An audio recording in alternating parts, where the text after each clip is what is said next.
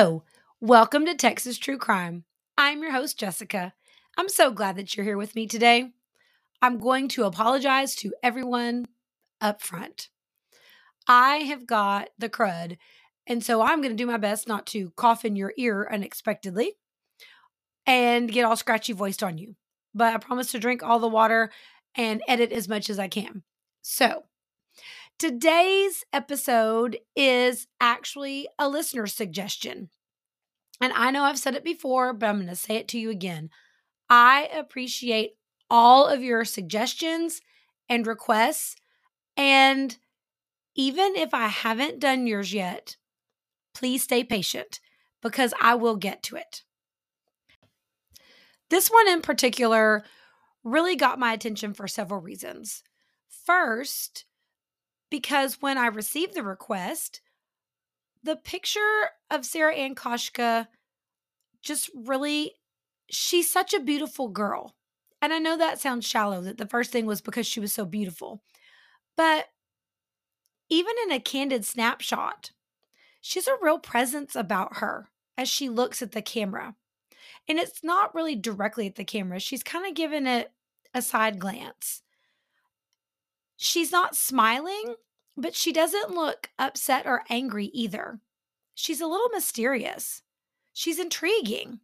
And that alone made me want to know more about her, especially when I found out she was only 15. So to have that kind of a presence already was very interesting to me. You know, most of us at 15, we don't know what we're doing. And I mean, I know I sure didn't. You don't even have a driver's license yet. You're trying to figure it all out. And she just, from those snapshots that I've seen of her, because it's like that in the other ones that I found online. She just already has such, there's just something about her. It draws you in. Then I started reading about Sarah and what was happening in Fort Worth in 1984. That really sucked me in. Not only is Sarah's case unsolved to this day, it is linked to a string of unsolved murders from the early 1980s in Fort Worth, Texas. And many people believe that it's the work of a serial killer. So today we're going to focus on Sarah's story, but over the next few episodes, we will talk about all the murders and some thoughts on who the serial killer might be. Sarah was the fourth young woman to be murdered, but she was the first one to be found. It would take months, even years, for some of the women's remains to be found. The string of murders occurred between September and January within a 6-mile radius of each other in the affluent area of southwest Fort Worth. The victimology of the women was all very similar. Now, if you aren't familiar with the term, it means the victim's age, gender, race, occupation, physical attractiveness, relationship status, and perceived vulnerability. And those are just a few of the things that investigators look at when they are looking at a victim's relationship to their offender. Sometimes there is an identifiable likeness in victims chosen by serial offenders, but sometimes there's not. And even then, when there's not, that lends a clue as to who the offender might be. In the case of all the women who were murdered in Fort Worth, they were pretty similar. Like I said, they all had very similar physical characteristics, but also they didn't lead dangerous or risky lifestyles. They had regular jobs, stable relationships with their friends and family.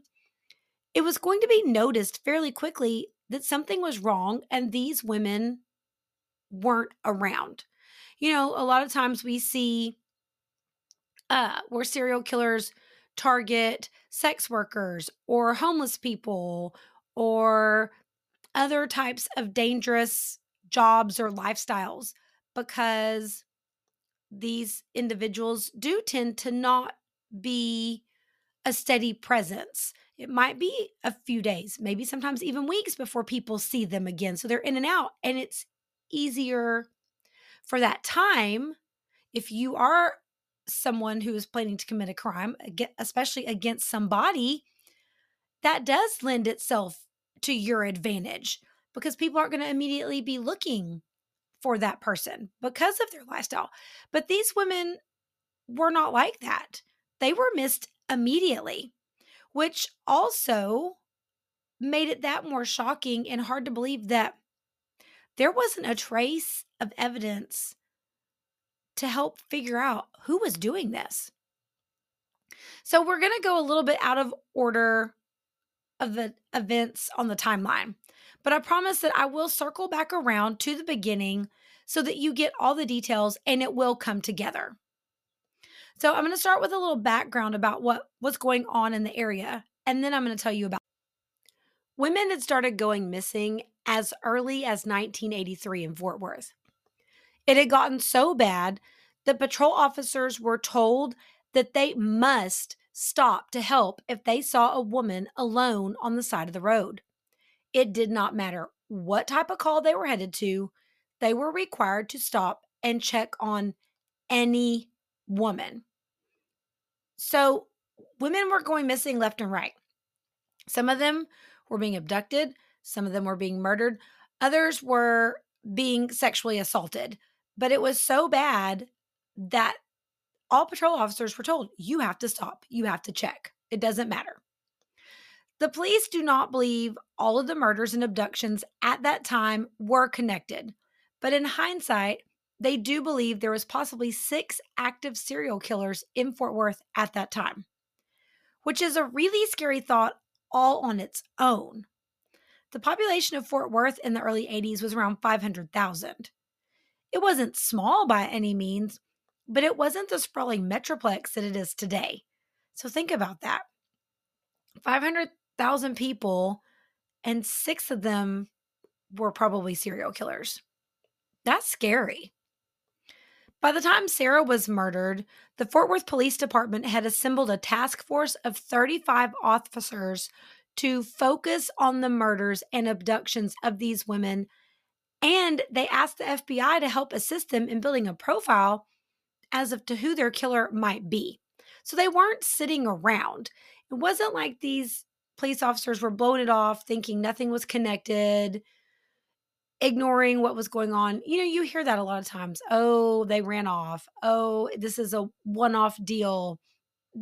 They were really actively trying to solve things, but there was nothing to help them out.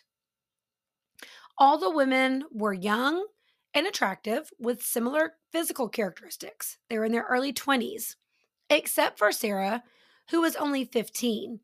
But Sarah looked older than her age, so it would be easy to see her and think that she was 19 or 20. Remember, I told you, even from her photographs, she just had a presence about her. She doesn't look like a 15-year-old. Police were taking these women's murders and disappearances very seriously, but it was 1984. They didn't have all the scientific advancements that we do today.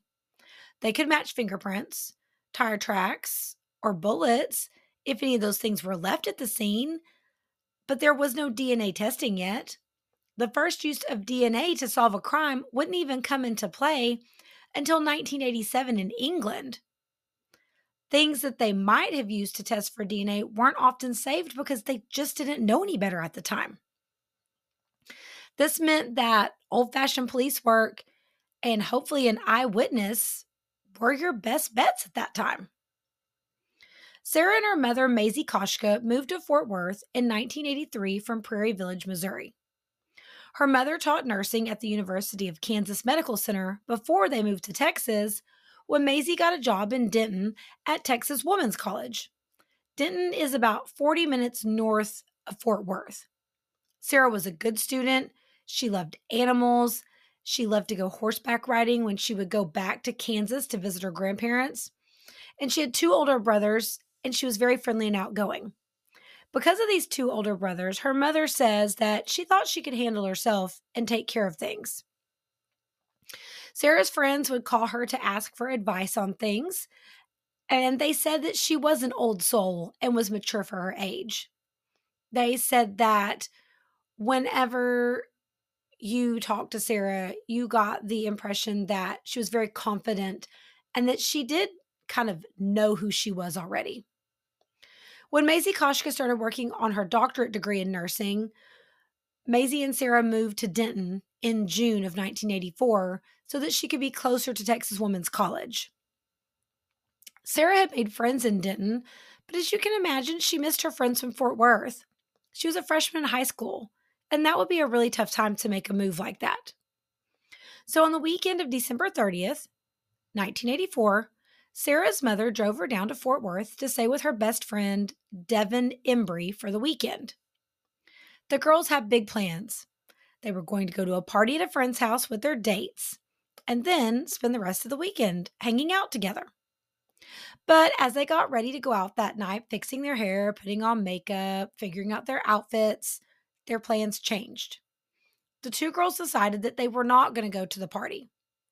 Instead, they would go out with their dates separately, but then meet back up at 1 a.m. before they headed back over to Devin's house. Well, both couples left Devin's house around 9 p.m., and they went their separate ways.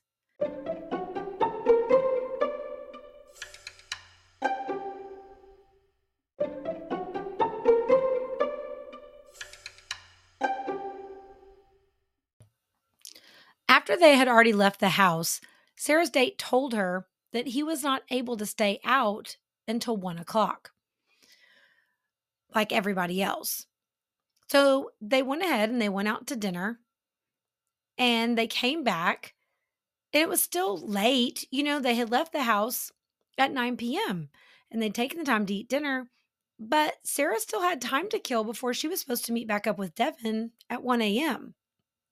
And I want you to stop and remember, it's 1984. There are no cell phones. If you wanted to call somebody, you either had to go to someone's house or find a payphone at a gas station to make a call. And here's another problem. Sarah doesn't know where her friend Devin and her date are. So it's not like she could call and say, hey, plans have changed. Come meet me. My date has to go home early. At that time, if you didn't know where the person was, you just had to wait around until they got home or got to the place that you were supposed to see them next. It was such a different time then. If you didn't live in the 80s and 90s, it's hard to imagine what that was like. We're so connected now in so many ways. I mean, besides the fact that you have a cell phone right there with you at all times, if someone doesn't answer their phone, you can look on their social media. They might have posted about where they are or what they're doing. Or you can even check in on apps like Life 360 or other tracking apps to find someone. I know, like my daughter and her friends, they're all hooked up. They can look and see where each other are all the time, which in a lot of ways is really great. Someone can see you. I mean, we have her where we can see her on our phones from her phone, but it wasn't like that back then. If you weren't together, no one really knew where you were. That's just how it was. And it was just a fact of life. I mean, none of these things existed at that time. So Sarah really was kind of in the wind for a few hours. Devin didn't know that her date had to go home early. They didn't discuss it before they parted ways. And so here she is figuring out what to do. It's after 10 o'clock at night. It's dark. It's December, so it's wintertime. And she's left to her own devices, So, and it would be hours before anyone started worrying about her, So Sarah asked her date to drop her off at the Wedgwood Terrace apartment complex. The apartment complex was only about 200 yards from Devin's house.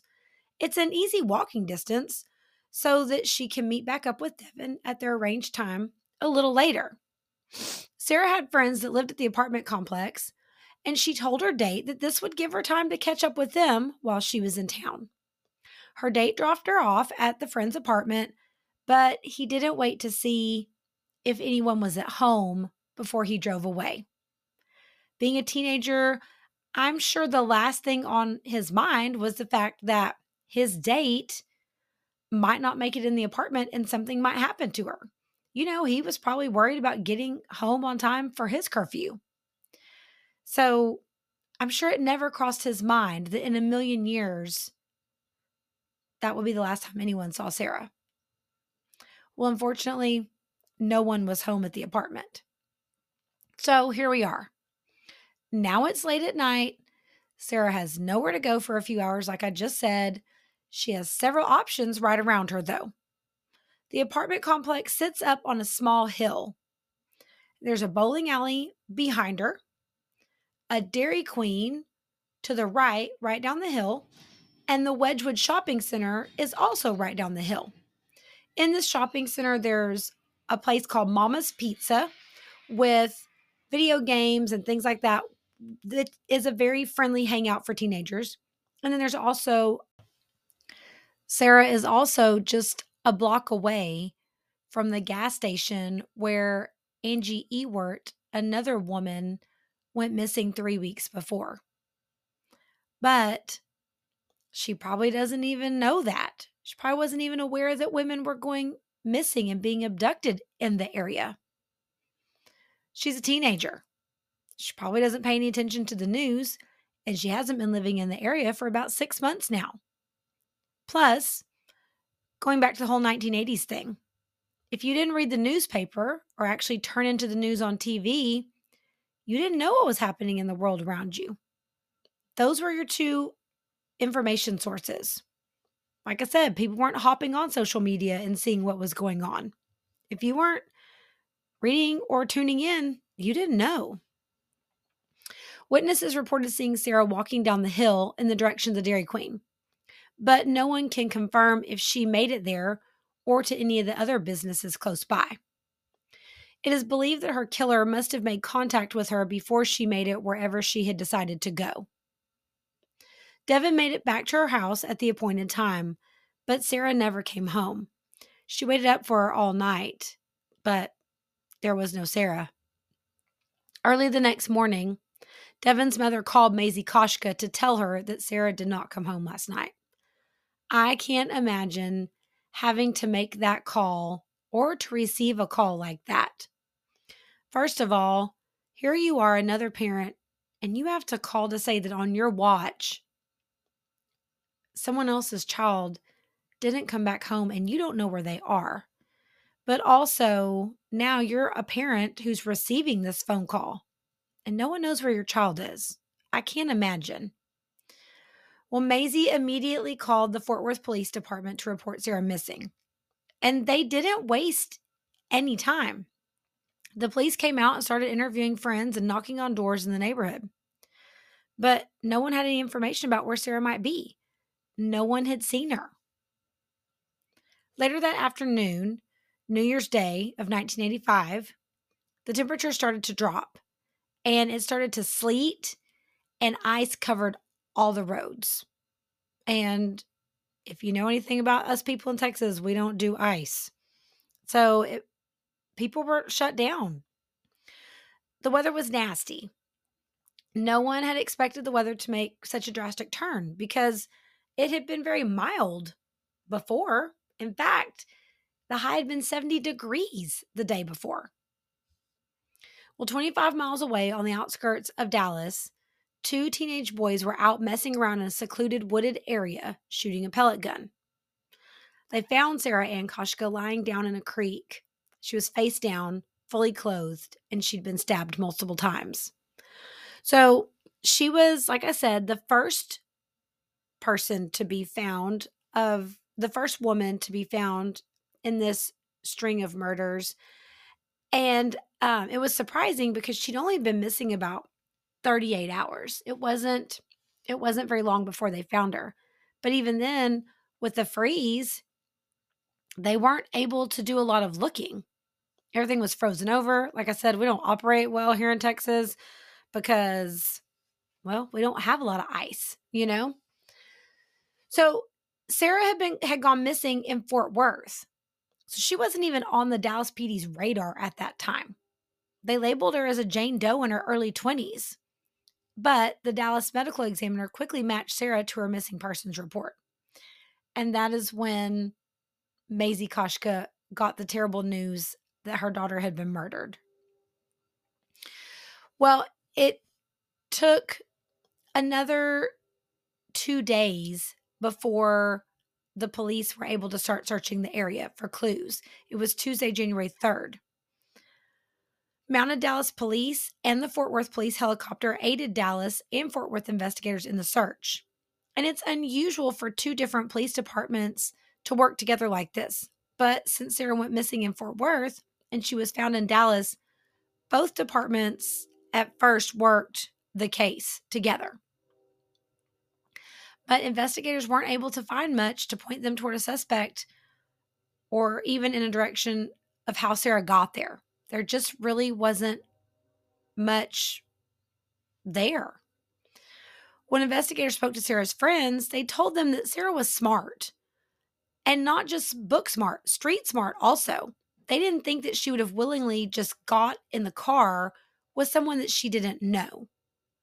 They figured that either it was someone that she was familiar with or someone that she knew, or that person overpowered her and forced her to go with them.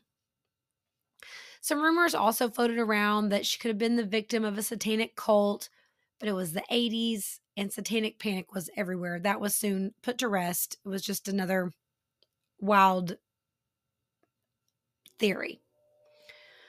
The Still podcast, which is really good, when I stumbled on it while I was reading about Sarah, and it's called Still ...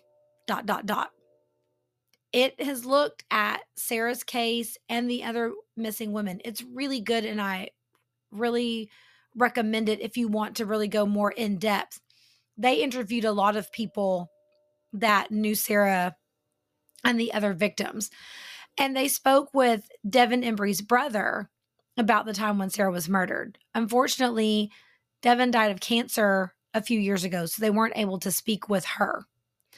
But Devin's brother, TJ, said that he was only 11 at the time of Sarah's murder. And so his family really sheltered him from it a lot. But, he's 11. He caught snippets of what was going on. He heard them talking, and he does remember how his sister handled it. He said that she went into a major depression and that she stayed in her room and hardly ever left the house. She quit all of her extracurricular activities, and she gained about 200 pounds. She had been very active in soccer and other things at school, and he said she just shut everything out. She didn't want to leave. It was just like people were too much for her. She couldn't cope with being around people. And he said that he believes that Devin blamed herself for what happened to Sarah and that she really never recovered from it. Maisie Kashka said that for a very long time, Sarah's murder was the first thing that she thought of when she woke up in the morning and the last thing she thought of before she fell asleep at night. She did say, however, that she has found some peace over the years and that time does help. Sarah's case is still listed on the Fort Worth's cold case website and still considered an active open case.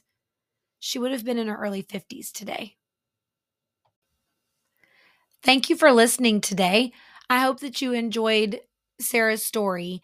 And, if anybody out there has any information or thinks they know something about it, call the Fort Worth Crime Stoppers. It's 817-469-TIPS or 817-469-8477. You can even text TIP 117 plus your message to 274637. So, you never know. Maybe someone out there knows something, remember seeing something. If you do, call it in. Any little thing might help. I appreciate everyone listening today. I'd love to hear your thoughts, and I will continue the story and give you guys some more information on all the other women that were also murdered at this time. So I would love to hear from you. You can find me on Instagram at Texas True Crime Pod. You can find me on Facebook at Texas True Crime. You can send me an email at texastruecrimepodcast@gmail.com. And I hope you all have a great week, and I'll see you next time. Bye.